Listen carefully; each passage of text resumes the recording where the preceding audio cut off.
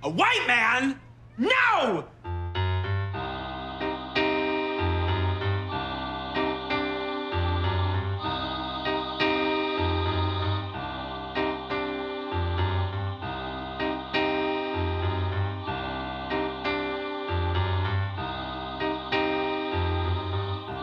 Hello, and welcome to The Unsub is a White Man. I'm Sarah. And I'm Emily. And we are back again with Season 1, Episode 3 this time. And apparently people have been listening to us. Yeah, it's exciting. Thank you so much, everybody who has been listening and reviewing. We appreciate that we are not reviewing into the void, I guess. People like us. Oh my God, who would have thought? It's because they have never met us in real life. That's true. They can turn us off if they don't want to listen to us. Yeah. Unlike Criminal Minds, which no matter how bad it gets, You cannot turn it off. I can't. I watched an embarrassing amount of Criminal Minds the other day, and I'm now on season 11. Ooh, nice. Yeah. Catching up. I'm getting there, but still had time to circle back for a couple viewings of our current episode. Yes, won't get fooled again. It originally aired October 5th, 2005. And there's a lot to discuss here, mainly how little I know about explosives. I also don't know anything about explosives. It was shocking. I got to a point where I could no longer tell what was fact and what might possibly be satire because I have zero knowledge of the mechanics of how any of these things work, turns out. That's a little bit of a tripping up point. Yeah, like when I think bomb, I think of like a black ball with a wick. Right. And like has Acme written on the Yeah, side. like Wile E. It's like, Coyote. exactly. Mm-hmm. Like, And it's not something that you can Google freely without becoming very worrisome.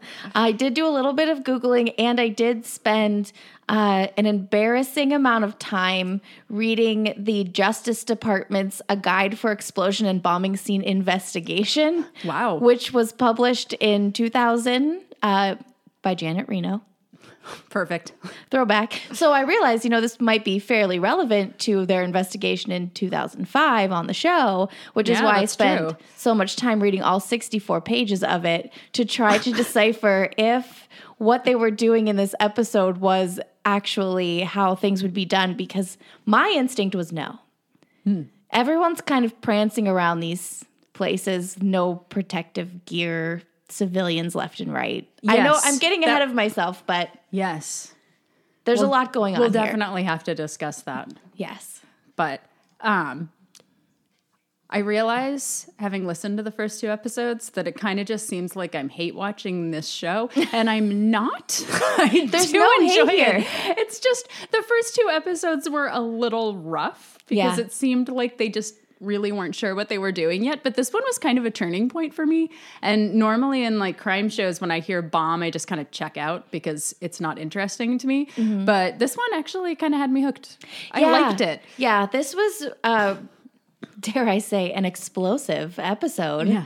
And very, very entertaining. I liked this one a lot. There's a lot of good stuff here. I have lots of exclamation points in my notes this time and not question mark exclamation point at the end of things. Like that I they felt did. like there was some really solid acting, especially from Mandy Patinkin. It was very centered on his character. Yes. The cooperation between the BAU and the local police department was actually like functional. And it seemed like everybody had a job to do this time. Yeah. Like, no one was there just to be there. It was great. Yeah, I was a big fan of this one too. And I was skeptical, like I said, until I did some of my research. Turns out we might be onto something here. They might know what they're doing. I don't know. Excellent. All right. Well, this one starts with two men, and they're arguing on a street in a suburban neighborhood in Florida, Palm Beach, I think. I always want to say Palm Springs, but that's not the same thing. There's an older man and a younger man, and the younger man has some like Lou Ferrigno vibes in his. And I'm wondering if you realize who the older man is, the bald guy. He looked very familiar, and I don't know who he is. I am at the same time exposing how much of a dork I am and my age as an elder millennial, in that this is the dad from Even Stevens. Is it really? It is, and I looked it up just to double check, but it is indeed Steve Stevens, everyone. Who is right there at the top of the episode. He looked extremely familiar, and I could not place him. It's another win for the guest stars on Criminal Minds. Excellent. So the older one is trying to avoid the younger man. The younger guy is like yelling at him, demanding that he sit down and meet with him. It seems like there's some sort of like business deal that they need to talk about. He threatens the man not to blow him off again, and makes sure that they're going to have this meeting. And then the older guy lifts a package he had been carrying off the roof of his car, and the car and everything explodes. He's still alive. He's like screaming in the street. It's very traumatizing. Yes. They really keep upping the violence ante, because last time I was like, it was in the first 7 minutes. There's like extreme. Yeah, but we were like watching a video of the kid on fire. This time true. we see this the man is who's just been gore. bombed. Yeah. So then we cut over to the BAU, and Hotch is telling Gideon that there have been 2 bombings that morning in Palm Beach. Morgan and Reed explain that they're pipe bombs with a sensitive detonator that goes off if the package is even tilted a little bit. So that means that they couldn't have been sent in the mail. They have to be hand delivered. Yeah, and I'm no profiler, but wow, the steady hand and steely reserve of this unsub when they explain how precarious this entire mechanism is, and he's just casually carrying them up to people's front doors, apparently. Yes. Disconcerting from the beginning. A lot of confidence that I'm not coordinated enough to do that. Gideon recommends not raising the terror alert. He doesn't want to freak everybody out. But then JJ comes in, turns on the news, and informs them that the attacks are all over the news, so everybody knows about it. And right behind the reporter, another bomb goes off in that same neighborhood. So Hotch announces that they are going to Palm Beach, and he says, meet at the airstrip in 20, which made me sad. Oh, so close. Because we have not reached the magic. He hasn't gotten to his signature line. Hasn't come up with the magic line of wheels up in 20 yet. So I'm excited to see when the first time that shows up. That's going to be a momentous occasion.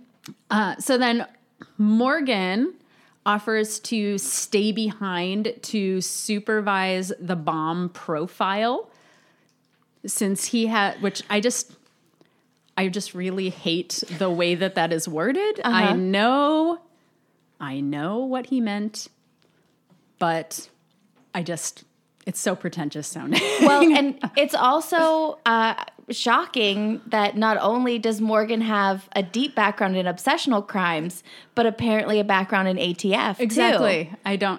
What a talented guy. Exactly. He is concerned about Gideon working on this bombing case so soon after coming back into the field. Legitimate. And Hotch totally blows him off and tells him not to profile the profiler. I love this moment because Hotch is so like macho. Oh, are you scared, Morgan? Yeah, which I did not like that. At all, because he's not profiling anyone. He's looking at someone he knows well and whose mental health history he knows, and making a reasonable assumption about how that person could be feeling. And Hotch just totally blows him off. Didn't like that at all. No, I agree. It was not good. So then we hop onto the plane where Hotch is telling us about the bombing victims. There is an elderly widow. There's Mr. Klerman, the guy who we saw in the cold open who got bombed. There is the housewife who lived across the street from Klerman. That was the bomb that we saw go off on the news. And Klerman is the only one that survived. The 2 women are dead. So, Hotch explains that the only connection between any of them, other than that Klerman and the women, the housewife happened to live in the same neighborhood, were that Klerman and the widow were involved in a real estate deal. And then I guess they bought a piece of land. There were supposed to be condos built on it. The geologists found that there was methane on the land and they couldn't build on it. And a lot of people ended up losing a lot of money. I assume. And the Lou Ferrigno guy, too, right? I assume he would be another one of those people that lost money in this deal. So Reed speculates that someone might have been mad enough to target Klerman, and Gideon says it's way too early to theorize about motives. But I felt like that was a really reasonable assumption. I'm like, that is not a leap. That makes a lot of sense. That seems like facts we should follow up on and not ignore. Absolutely. So then Gideon decides he tells them they have to start from the absolute beginning, which means we're going to learn the most basic stereotypical statistics about bombers in general. Yes. Which, of course, Reed is there to share with us. He says they are mostly male loners. They have a history of criminal activity and that many bombings are a product of vandalism. And Hotch says that many bombers blow themselves up and suggests looking at the victims. So since Clurman is a male and losing that big of a deal could have been a major stressor, they decide that they should probably talk to him, especially considering he managed to make it all the way to the car from his porch without detonating the bomb. And as sensitive as they seem to think that it is, they feel like he's a likely suspect. Reasonable, but I don't understand how whoever the unsub is getting these bombs to the porches if they're this precarious that he couldn't have carried it to his car because, I mean, is he like popping a squat on their front porch and quickly putting it together inside the box? Do you know what I mean? I have no idea. Like, I don't understand. It has to be one or the other. And like, even just driving in your car, like, what if you hit a bump? Right. How is he getting them there? I don't understand. But again, this is another situation where I just, I don't know anything. Yeah, my Googling didn't help because I really couldn't go that in depth after my last few online searches. Really, I don't want to know that much about bombs either. Yeah, it's good to have a little bit of suspension of disbelief in these kinds of things. I feel like I can enjoy it a little bit more if I, can't pick it apart. At all. Okay, so before that, I just missed it in my lines. Gideon gives us the very important end cap quote, which is Samuel Johnson once wrote, "Almost all absurdity of conduct arises from the imitation of those whom we cannot resemble." So that is important. So I wanted to make sure I went back to that. There's big foreshadowing there for sure. Yes. Knowing what I know now, I wouldn't have caught it at the beginning, even on a rewatch. Yeah. But these are deep end caps here. I know. I just scanned right past it and was like, wait, no. Okay. So then Morgan, we cut back to him. He's at the BAU and he's looking at the bomb photos, and Garcia brings him all the pieces of the bomb, and Morgan goes to reassemble the bomb fragments. Yeah, so here's my first question. Why? Tell me. Because I wonder if they're also my questions. I bet they are. I bet they're the same questions everyone is having, which is why is some guy from the BAU dealing with these bomb fragments and not somebody at the ATF or the bomb squad? There's no way. Even if he has some ATF experience, which is how he describes it, there is no way that there is no one in Washington, D.C. or in the FBI that doesn't know more about bombs than him. Whose only job is bombs, right? Exactly. And so this is where my intense reading of the Justice Department document came in handy, because at the very least, there's not some guy at a conference table dealing with bomb pieces. There's a secure lab. That makes sense. It would be like a CSI lab where you can't get anything else on the pieces. Yeah, where it's specifically for, and not somebody holding pieces in a Ziploc bag while his friend comes in and out to talk to him about it. Yeah. It was just absurd. Yeah. So he is explaining to Garcia that the construction of the bomb can tell us a lot about how an unsub thinks, which seems true enough. Yeah. Absolutely. But it's hard to believe that someone who's not an actual bomb expert would be able to deduce this stuff alone. Just this one guy in an empty room. However, the first time they introduced him as an obsessional crimes expert, and then in 2 episodes, he gave us absolutely nothing that showed us that he knows anything about obsessional crimes. And at least this time, when he says, I have an ATF background, he does something with it. It's in record time, really, that he glances at the pieces of this bomb and knows exactly what's going on. But I feel like they're just, at this point, still, the writers are still scrambling to try to figure out what to do with Morgan. Yeah, they're really not sure beyond eye candy what he should be doing. What purpose does he serve other than being nice to look at? So at least they gave him something to do this time, because that's true. Up until this point, they have not. Honestly, I prefer it when they just relax into his laurels and let him just be good looking and strong. And the guy that kicks doors down. Yeah, that's all we need. But Yeah. okay, sure. If you want to glance at these bomb pieces, we'll take it. He's the bomb guy. Whatever. So Elle and Hotch go with the local police department to search Clerman's house. His wife arrives, and she's so mad that the police are there, which, I mean, makes sense. She just came from the hospital visiting her mangled spouse. Yeah. And the ATF agents come in from the garage, and they've found a toolkit that appears like it's supposed to look really suspicious. But when I look at it, it looked like it had a couple of wires and a hot glue gun in it. But then there's a book in there that says The Anarchist's Companion. So clearly there's nefarious things in here, but I don't know enough about making explosives to know what any of that stuff Maybe you was do use a hot supposed to glue be. gun. I wouldn't know. The only thing that bothered me about this scene is that Elle walked around with her purse over her shoulder the whole time. She does that later too. Why? I don't know. What do you need in there, Elle? Leave it in the car. Yeah. Oh my God, we have important things to do. Yeah. So the wife is just absolutely shocked when they find these things. Gideon and Reed are meanwhile interviewing Clerman at the hospital. He says he was taking the package to work because he thought that it was a pot for an orchid that he had ordered, and the flower was in his office anyway.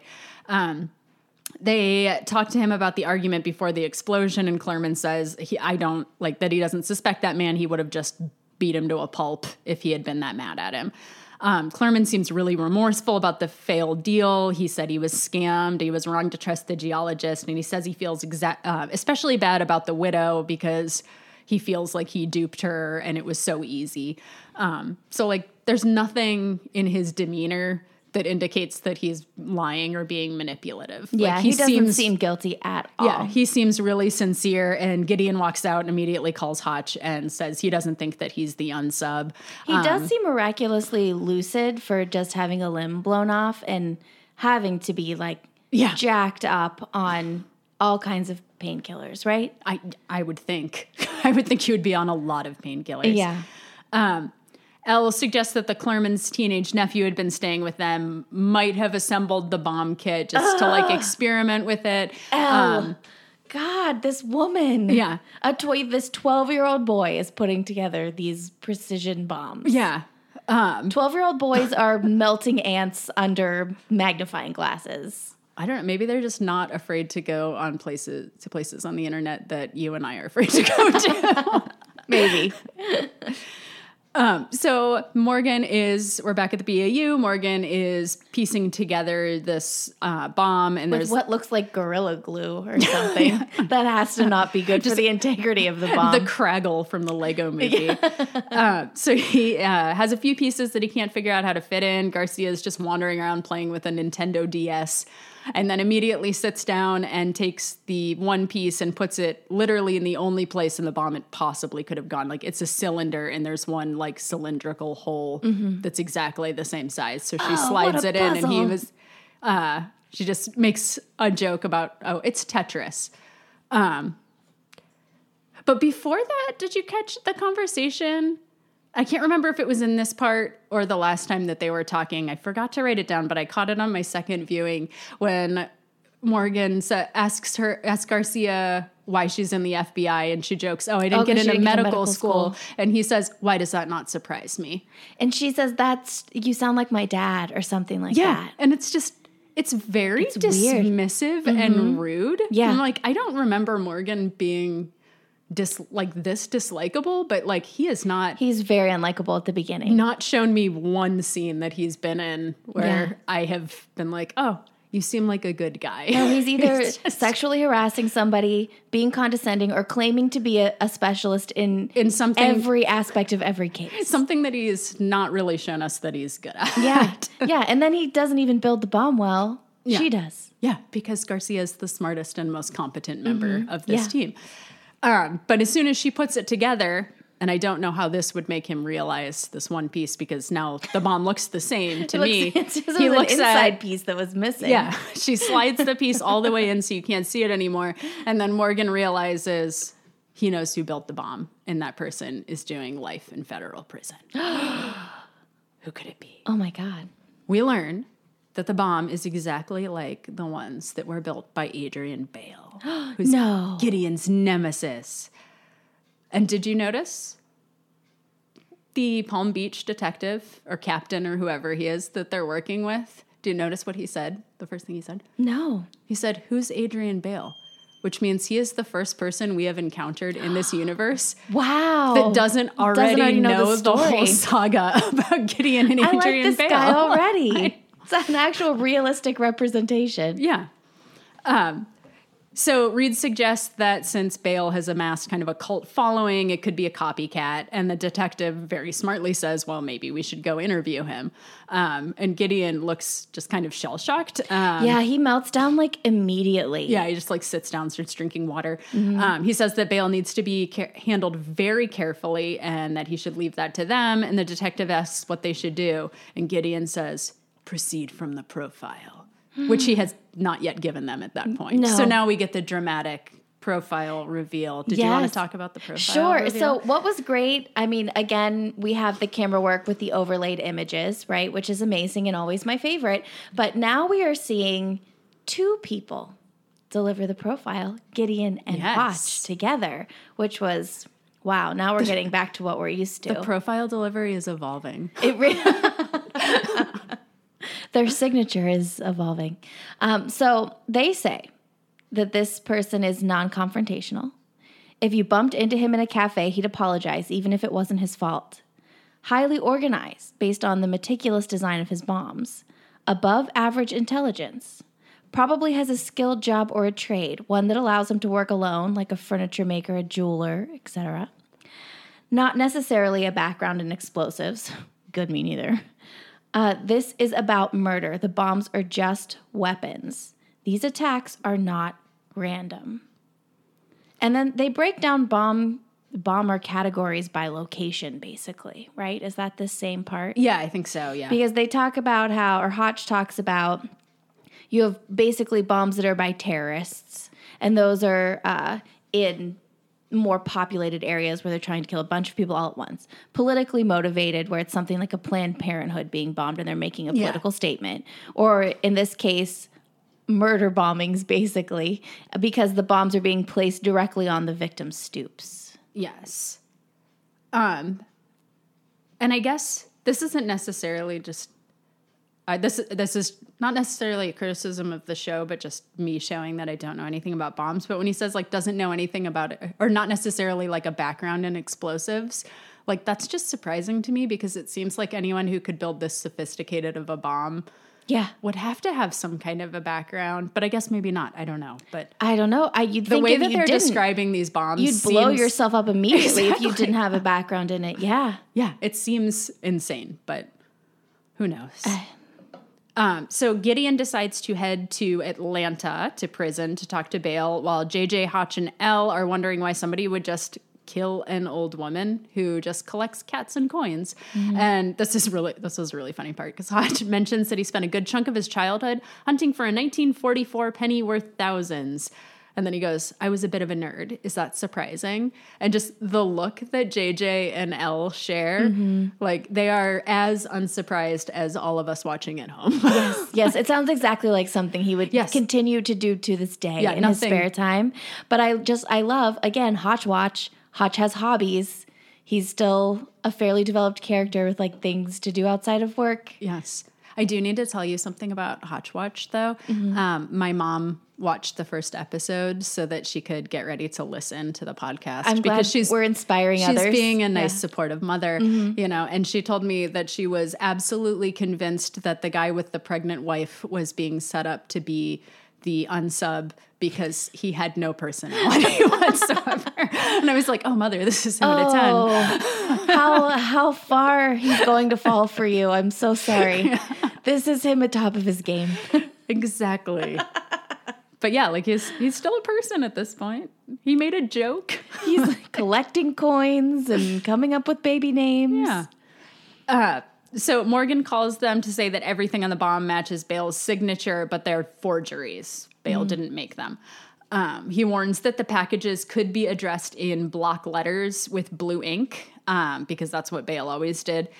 And so JJ goes to set up a press conference and let everybody know. So Hotch is speaking with the FBI assistant director, who asks him if they're ready to or prepared to be able to make a deal with Bale. I love this part. And Hotch asks if she really wants to do that after he killed 6 agents, and she says, you might have to. And he says, there has to be another way. He's like, no. Yeah. I'll do nothing of the sort. Yeah, he's absolutely not even considering it all. It's like, maybe this team shouldn't be there on this case. They don't seem equipped to handle it. So Gideon arrives in Atlanta to speak with Bale. He knows exactly why they're there. I found it a little odd that Gideon was there by himself. Like, it seems like even if they would have let him, which I don't believe the FBI would have let him go in alone with this person, like, it seems like somebody would have insisted on it, like on the team. Yeah.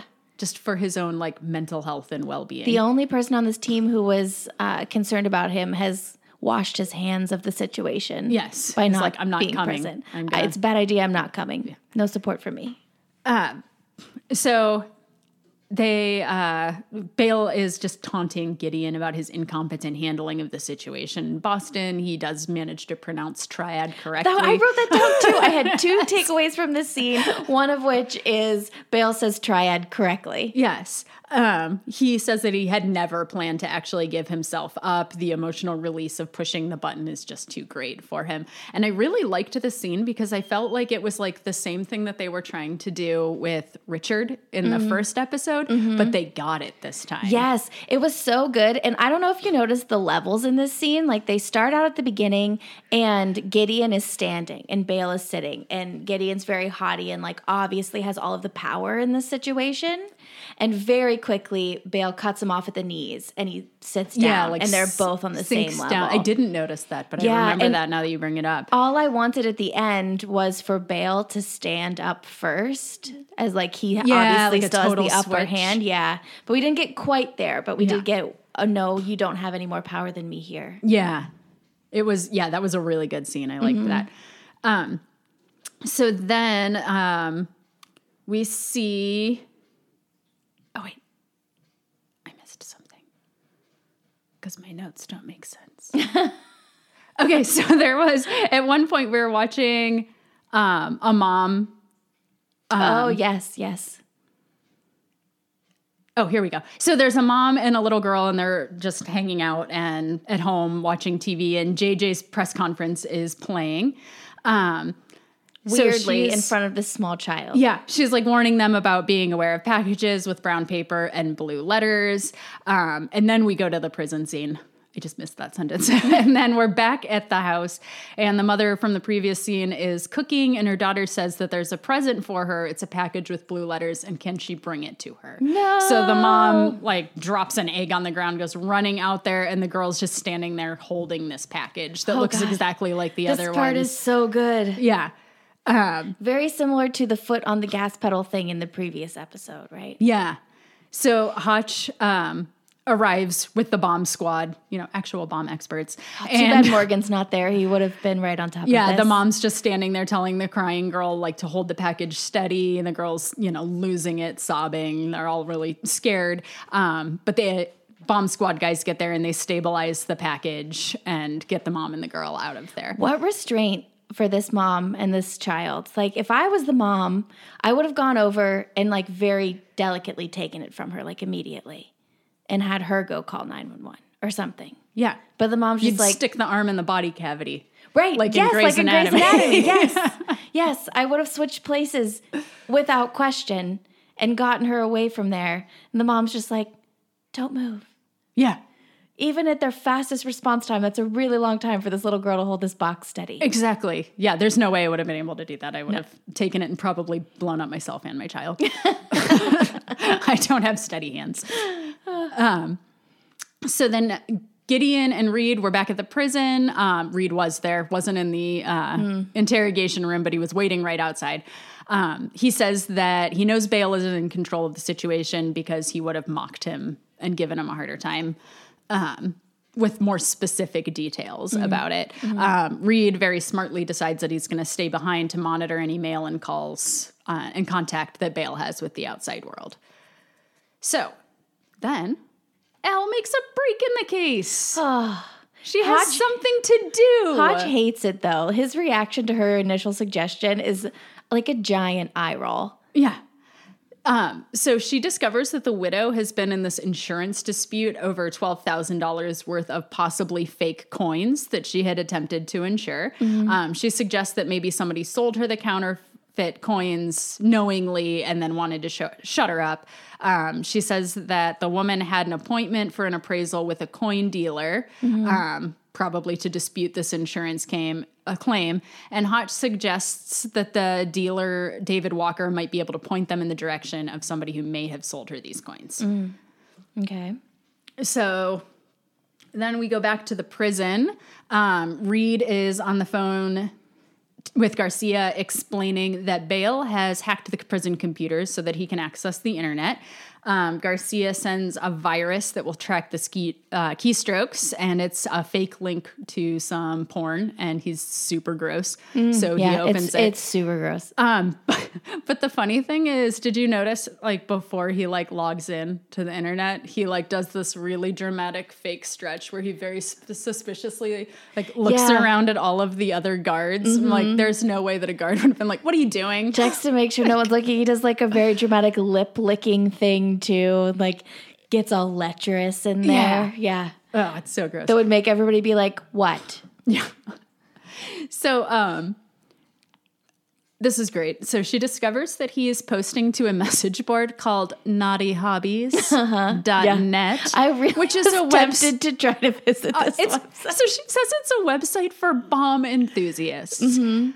That is not what it sounds like. No. I don't know if you were a bomb enthusiast, how you would think to go to naughtyhobbies.net. I love blowing things up, and that's just so naughty. And secondly, it is not a real website because I checked. Thank God. Thank God. I was afraid to look it up. You're much braver than I am. So I went and checked, and it was just nothing. And then Bale posts and warns all of the bomb buddies on his website that the FBI is onto them. And Reed asks Garcia for the names of everyone who's been on that website in the last month, which at that point made me laugh really hard because I am now on that list. Then we cut to someone who I assume is building a bomb. To me, it looked like an arc reactor. Yeah, but it could have. We're supposed to assume it's some kind of explosive device. Yeah, it wasn't a Molotov cocktail because there were too many ingredients. There's no sugar. Yeah, and there were. I assume it's a pipe bomb because it was made out of some pipes and various other materials. But then the bad part is that we see the bottom of the man's face, who is a white man, by the way. Man. And he's locking a collar, like trying a collar around his neck. So this is not going to go well. Something really bad is about to go down. So Reed calls Gideon. He reports that none of the bomb buddies from the website are in Palm Beach. Gideon asks about occupations, and Reed says it wasn't a required field. And it seems weird that this bomb enthusiast website wouldn't have a more thorough vetting process. I can't believe he'd be like, I'm so naughty, I'm going to make illegal explosive devices. First, let me check age, occupation, other hobbies. Yeah, this guy's supposed to be highly intelligent, right? And organized. Like, here's my address and my cell phone number, just in case anyone on this message board needs to reach me directly. So Gideon says that, no, he would be highly, like, he'd take a lot of pride in his work, so he would fill in that occupation. And it seems to me that if you really valued your job, you would be even less likely to put your actual occupation. Yeah. But Reed starts listing off a couple of them, and one of them is antiquities dealer, which sets off some alarms for Gideon. So then we cut back to Elle. I love this wife. Yes. She has gone to David Walker's home, the coin dealer. She first speaks with his wife. Did she remind you of anyone? The wife? Yeah, the actress. No. She reminded me of Colette from the Mindy Project. her voice sounded exactly like her, and I was really confused because now that you're saying it, except this woman was hilarious for all the wrong reasons. Oh my God, she's so great. I wrote down what she said because I watched it so many times. I rewound please share it. It's great. They're walking down the driveway towards the detached garage where we're to assume he has like a workshop or whatever. And the wife's saying, "Oh, I hope he's not committing suicide. I won't get to collect life insurance." Like, what? Yeah, she clearly hates him. What a marriage. Yeah, she tells Elle if she's not married not to marry the first person who proposes to her because it's not worth it. So they're walking back to the garage.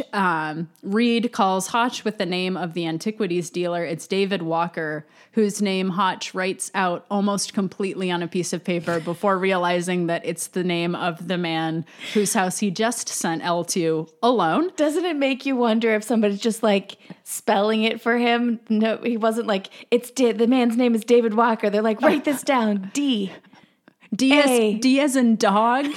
A as in airplane. And it takes him to get all the way to David Walk before he's like, wait a second. Wait a minute. This Elle's is bad. in trouble. So yeah, this whole way through this episode, when I was watching it, I just didn't remember it. Really? Yeah, I was like, I don't think I've seen this one before until this moment. Because David Walker puts the garage door up. Yep. And runs his wife over in a way that can only be described as cartoonish. Like, it is comical. Up over the hood. And then he stops and she slides off into the akimbo. grass. It's amazing. It's like a very serious scene, and it is just, it's absolutely comical. Like, there's no way that anyone was looking at that cinematography and going, people are going to take this really seriously. Their stunt coordinator was at lunch, and they're like, but we got to film this segment. We'll just do it in the safest, quickest way possible. Realism be damned. We can do it. So Elle and Hotch go to check out, or Hotch gets there, and he and Elle go in to look at the workshop. They realize that Walker has been forging these antique coins with electroplating. Yeah, I'm so curious because we know now that this guy has killed several people with bombs. I see no bomb squad. No one gingerly approaches this garage first. Elle's like, hey, you want to go inside? Yeah, but she's got to put her purse over her shoulder. Purse over her shoulder. Purse. She's ready to go in there. There's nothing. It was so weird to me. Yeah. That no one like there were the scene. Other cops, but not you. Yeah, you would think that you would send the bomb squad. Right, you'd want to make sure that he hadn't because he set it like a trap. He clearly knew that he was going to be caught. What is stopping him from making it so the next person who walks into that room blows up the whole garage? Yeah, they were not concerned. Well, they had no reason to be because everything's fine. So here's also the first thing this made me think of. I'm like, an antique coin related bombing, an antiquities bombing. Have you heard of the Mormon bombings? No. It was in Utah. The only reason I know about this is there's a Netflix documentary called Murder Among the Mormons. Yeah. And it's about a guy who had like a first edition copy of one of their books, like the Book of Mormon or something, I can't remember. But there's he blows people up over it. And there's all this back and forth on this Netflix documentary about it. And I was like, oh, wow. Criminal Minds, are you getting inspiration from true crime? Yeah. I don't know. I mean, yeah, every once in a while they have something you can recognize as a real crime. But no, I hadn't heard of that. That sounds interesting. Yeah. So then they also in the garage find his little fangirl shrine to Bale, where there's a newspaper clipping where it says Bale and it's circled, and he wrote the best little hearts underneath it. Yeah. Walker plus Bale. So Elle moves a drop cloth and there's all of his bomb building supplies, and Hotch warns that Walker is smart, dangerous, and has nothing to lose at this point. So here's another scene. I think I was kind of hungry when I was writing these notes because this scene just made me hate Morgan so much because Garcia is setting out her delicious looking lunch and she's gingerly. So clearly excited to eat it. And Morgan comes stomping in with a giant pile of papers and throws it down and makes fun of her for being hungry and tells her she can't eat right now. Yeah. So, and these are in fact a stack of printed out emails. Yes. Yes, What they is are. happening? In fact, they are. Like, my only thought, the only way this makes sense is if they need to have hard copies for a file box. Yeah, but why are they searching through them? I don't know. This is the CD cases all over again. It is a full ream of 500 paper. sheets of emails. I'm like, there's no way that Garcia doesn't have a program where you could search through the entire list of emails for specific words. Yeah. But no, Morgan decides bizarre. to ruin her lunch. Let's take 2 highlighters and go through these papers. Probably 2/3 of those papers are the extra pieces that print out when you try to print something off of a web browser. Exactly. Where it's like it's absolutely the most inefficient way to do this. But Garcia says that they should look for signature behavior because if Walker got notes on making bombs from bail, then he probably also got tips on avoiding the cops. Again, Garcia knows everything. Thank God she's here. In a believable way, too. Morgan condescendingly is impressed with her insight, like manages to make it rude even when he's telling her that she's right. So the two of them start looking through all of the emails. Then we're back at the Palm Beach Police Department. We learn from the detectives who did some pretty quick work on this that Walker was once arrested for forging checks. A ton of the items in his store were counterfeit. He was very in debt. And when the widow learned that her coins were fake, he knew that his whole operation was going to be outed. So then a man walks into the building and he's got the collar around his neck and the bombs strapped to his chest. Pizza bomber. Yes. And what does everyone do, Sarah?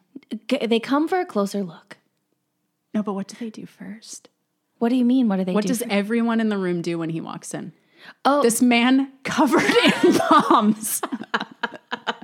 are you talking about how they tell him to leave? Like they're like, first they tell him to leave, and then everyone in the room pulls a gun. Yes. Like, what is their plan? They're all screaming. They're aiming guns at his bomb. They're like, get out of here. A full circle of people all the way around are all pointing their guns at him. Like, what are they going to, are they going to shoot him? What's going to happen if they shoot him? He's going to blow up the whole police department. We have no idea. They have no plan. I just love it. They're like, get you. Yeah. Get out of here. Like, but the gun thing, it was just like, what is your plan here? Like, somebody please explain to me what the next stop that right now and take is. off that bomb, sir. But it's not Walker. It's just some random man who Walker is using under duress to deliver his demands, which is a helicopter and a passport. Again, I'm curious about the plan here. Nobody has a plan here on either side. This is not... Again, not a specific criticism of this show, but just this trope in general. Yeah, where the bad guy asks for a helicopter. What are they going to do? Like, and then your pilot is going to fly me and he'll drop me off and then I'll have him fly back to you. And like, what passport does he want? Does he want his own passport? Does he want a fake passport that they made him? Because if so, then they know his alias. Right. No, he has no plan. There's no plan here. And I love this pizza bomber moment because it's true crime that's close to home and close to my heart. So this is a great callback. And if you haven't watched the Netflix documentary about that, you should watch that too. Yes, it's a good one. They decide that because of the situation, Walker has to be close by. They send out a whole SWAT team to the building's perimeter. They immediately happen to spot him through a window. It's pure insanity at this point. Yeah. The bomb squad guy, they actually have one there. He's looking at this bomb and he says it's too sophisticated for him to be able to figure out how to disarm it before the timer runs out. Which is a couple hours from now. I think it's 3 hours. Yeah. Yeah. So they put the man in this like glass cage. It's so weird. In the middle of the police department. They don't clear the room. Nobody except the one guy that's in the cage with him is in any kind of protective gear. Yeah. Like they're just like moseying around. Is it bomb-proof glass? Does that exist? I don't think so. I mean, maybe in like a Marvel movie, but not in real life. Right. And also, is the middle of the police station the best place to put him in case he accidentally blows up? There has to be a more secure location than this. Like, is there a floor above them? Is there a floor below them? The middle of the parking lot? Yeah. Something. Literally anywhere? I don't know. But that part didn't make a whole lot of sense to me. So they go over to the building. They've got this whole team of SWAT like guys all decked out in their tactical gear and everything. But into the building, they send Hotch, Elle, and like 4 other plainclothes cops, none of whom are wearing any protective gear whatsoever. Not needed. No. So they walk in. And I don't understand. After the whole Bale incident, we know this guy is copying Bale. Why do they think this takedown plan is a good idea? Yeah. It went very badly the last time they did this, and they're like, caution to the wind. Yeah. We're going to do it how we always do it. So Hotch tells him to put his hands up. Walker moves his hand to the remote and then says he can't because his hand is on the remote. Yeah. So that's a little suspicious. So it couldn't have been like a pressure switch or something because his hand wasn't on it a second ago. Yeah, it didn't seem like he was pressing down on a button. He was just holding the detonator in his hand. So Walker repeats his demands again, and Hotch is just like, come on, man, you're not getting out of here. Just not give flying it up. you anywhere. Just stop. Yeah. And Walker is just like panicking all over the place. And he knows he's right. He tosses the gun, appears to just give in. Morgan calls Gideon to let him know about an email exchange they found between Walker and Bale, in which Bale tells him that he regrets giving himself up and that life in a cage is worse than dying. So Gideon realizes that Walker is a forger, not a bomber. He tells everyone to get out, and Walker detonates another bomb that he has with him to kill himself rather than go to jail, but everybody had gotten out of the building by that point. And I don't see how they couldn't have seen that coming. I mean, guys. Yeah. Guys. At least they made it out this time. That's true. So there's still the problem of bomb collar guy. Without Walker, they don't have any idea how to safely defuse this bomb. And at this point, they have less than 2 hours. So their only option at this point is to solicit help from Bale. So what do? Sarah?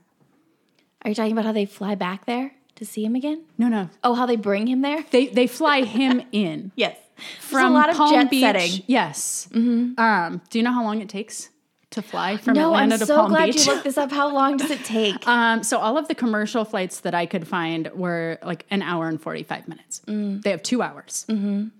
So even if they're private jetting. Yes, which then I found some private jet charter companies and used some flight calculators.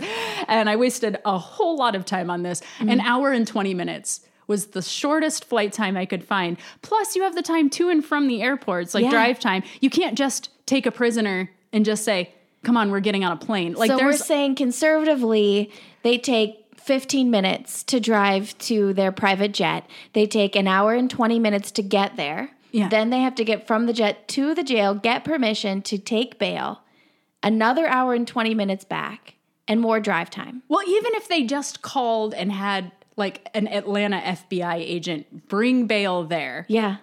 You're left with like 10 minutes. Yeah, there has to be a better way to do this. Because like they couldn't have gone themselves to get him and come back. Right. Because the bomb would have gone off. Yeah. Like, did video conferencing not exist at this time? Like they couldn't have talked to him? Not. Well, who knows? After that point and shoot camera that Elle was using in the last episode, I'm not very confident. I'm trying to remember when Skype was a thing. Yeah.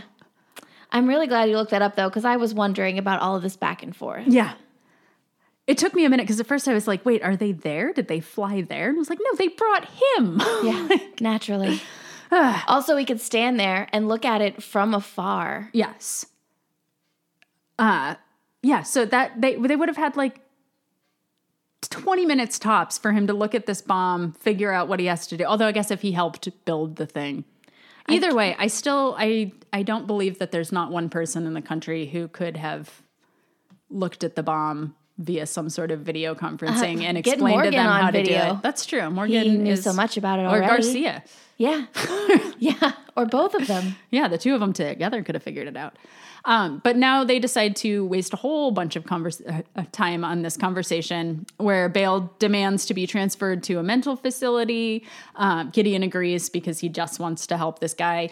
And yet this is why I thought that they had gone to Atlanta to see Bale and bring Bale back because of this long negotiation that they do. Yes. Where Hotch is this like look of utter disgust. They're on the other side of the glass from the poor man who's about to be blown up in seconds, so they can see each other. They just turn their back on the guy with the bomb strapped to him. Yes. So yeah, he's just watching in a blind panic. Still in the middle of the room. Mm-hmm. They haven't moved him outside, even though going outside is no longer a threat because Walker's dead and he can't detonate the bomb. No time to spare. But yeah, this is just another good, it's some good Gideon acting. Yes. This Mandy Patinkin just hits it out of the ballpark with this one. Because Bale demands that Gideon publicly admit his fault in the Boston incident. Mm-hmm. And that's part of the condition for him to help. And I'm feeling like you want to talk about Gideon's response to this. Well, it's just... Because it's so good. It's so good. I mean, again, I can't state enough times that I would watch Mandy Patinkin do just about anything. And if you follow him on TikTok, you realize you can watch him do just about anything. It's transcendent. But I just think it's unbelievable that not only do they have time to sit and watch Mandy Patinkin write out this whole thing, yes, they then have time for him to perform it for them. Yeah. But like, I just love it because like, it's a weird flex on Bale's part because Gideon feels bad about this. Yeah. He fully takes responsibility. Like he's not trying to hide that in any way, nor has he ever tried to hide this in any way. There's death on his hands. He feels bad about it. It's genuine remorse when he's apologizing and saying, yeah, I made the wrong call. Like this was my fault and these people are dead because of me. And Bale's like, haha, gotcha. Yeah. He's like, no, he's never claimed that to not be true. Yeah. Like nobody has made any effort to hide this at all, especially Gideon. So I just didn't understand what they were trying to do there. Or what Bale was trying to do there. It's not a power move. But then Hotch interrupts the moment that they're having and says, we have 4 minutes. So. Oh, don't worry. That's still like 3 minutes and 40 seconds we can waste. Yeah. So I'm not sure what they do for the next. Maybe that's when Bale's looking at the bomb for like 2 minutes. But he tells them that they need to cut the red wire because, of course, they've done the movie thing where you have figured it out down to 2 wires. Right. So he says, you got to cut the red one. Gideon asks him if he's sure. And he says, yes, absolutely sure. And he says, remember, you go back to jail if you gave us the bad information. And Bale's like, yeah, I know, cut the red one. Gideon tells them to cut the blue one. They do, and the timer stops. At 17 seconds. Yeah. Like 7 seconds or something ridiculous. So like that. Hotch grabs Bale and like Hotch hits him. Ready to tear this man he like apart. Slams him against the door frame as he's taking him out, but he's so happy about it. Cool. So then Gideon accompanies Bale back to the prison. And see, this is where I also like the back and forth on this private jet, the cost to the taxpayer on these trips in this jet alone is astounding to me. But Elle asks him how he knew. And he flashes back to the earlier conversation where Bale says that he couldn't help but push the button. And Gideon says he told me himself. Mm-hmm. So Gideon takes Bale back to prison. He says he gets a lot of pleasure out of knowing he puts him in that cell and that you might even call it an emotional release. Ooh, and then he smiles. Yeah, he smiles as he walks away down the hall, and then the episode's over. Loved it. Yeah. This was a really good episode. It really was. They outdid themselves. They committed. They finally picked something that I know so little about that even my cursory internet research couldn't burst their bubble. Yeah. And just great acting in it. Yeah. It was believable. Mm-hmm. Like they got you in. Yeah. Yeah. It was exciting. What did you think of the profile? Because we're grading the profile on 3 things. Yeah. The accuracy, it was good. Yeah. Like they nailed it. They got everything on the profile. Mm-hmm. So that's like almost like a 10. Yeah. And the assumption, there were no crazy assumptions. It was all things that were based on real bombers. Mm-hmm. Like, and facts of the cases they encountered them. Yeah. Like, we know bombers do this or like behave in this way. Mm-hmm. So we would expect that the unsub would behave in this way. Yeah. Or they do. I think there's a difference too between like having a hunch and speculating and gathering a piece of information and following up on it. Yeah. And they did much more of the latter in this one. Yes. There was nothing in the profile where you're just like, where are you getting this bit of information? Exactly. But as far as helpfulness, like it was helpful, like the use of psychology and everything was helpful in their dealings with Bale, but not in the apprehension of Walker because Elle was already at their house based on her own research and her own investigation. Mm-hmm. So like that part would have played out the same way no matter what, I assume. It was helpful, I guess, in confirming their suspicions after the fact, but not so much in hunting him down. He outed himself immediately when he drove out of the driveway and threw his own wife to get away from them. Yes, yeah, that's true. But yeah, I mean, it was just normal. They're good investigators, but the psychology part was really, I thought, was really only helpful in the bail parts, not in the regular unsub. Yeah, I agree. So on a scale of 1 to 10, what would you give it? I don't know, like maybe like a 3 or 4. Yeah, it's still pretty far down there for me, like a 4.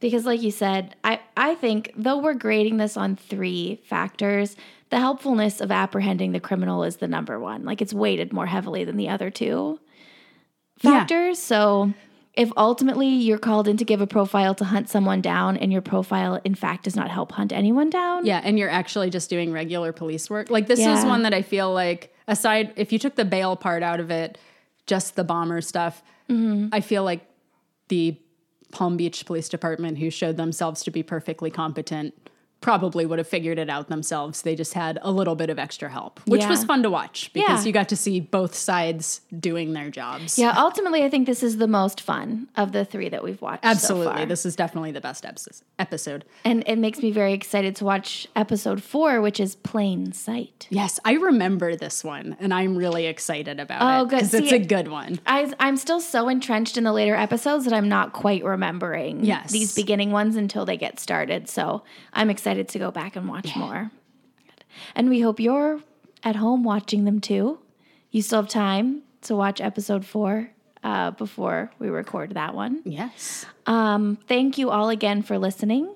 You can find us on Spotify and Apple Podcasts. Be sure to leave us a 5-star review.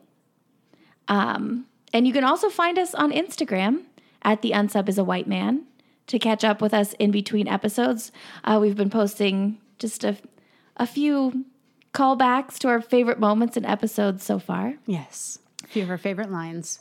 Our theme song is composed and performed by Nate Youngblood, and our podcast is produced by Nate Youngblood.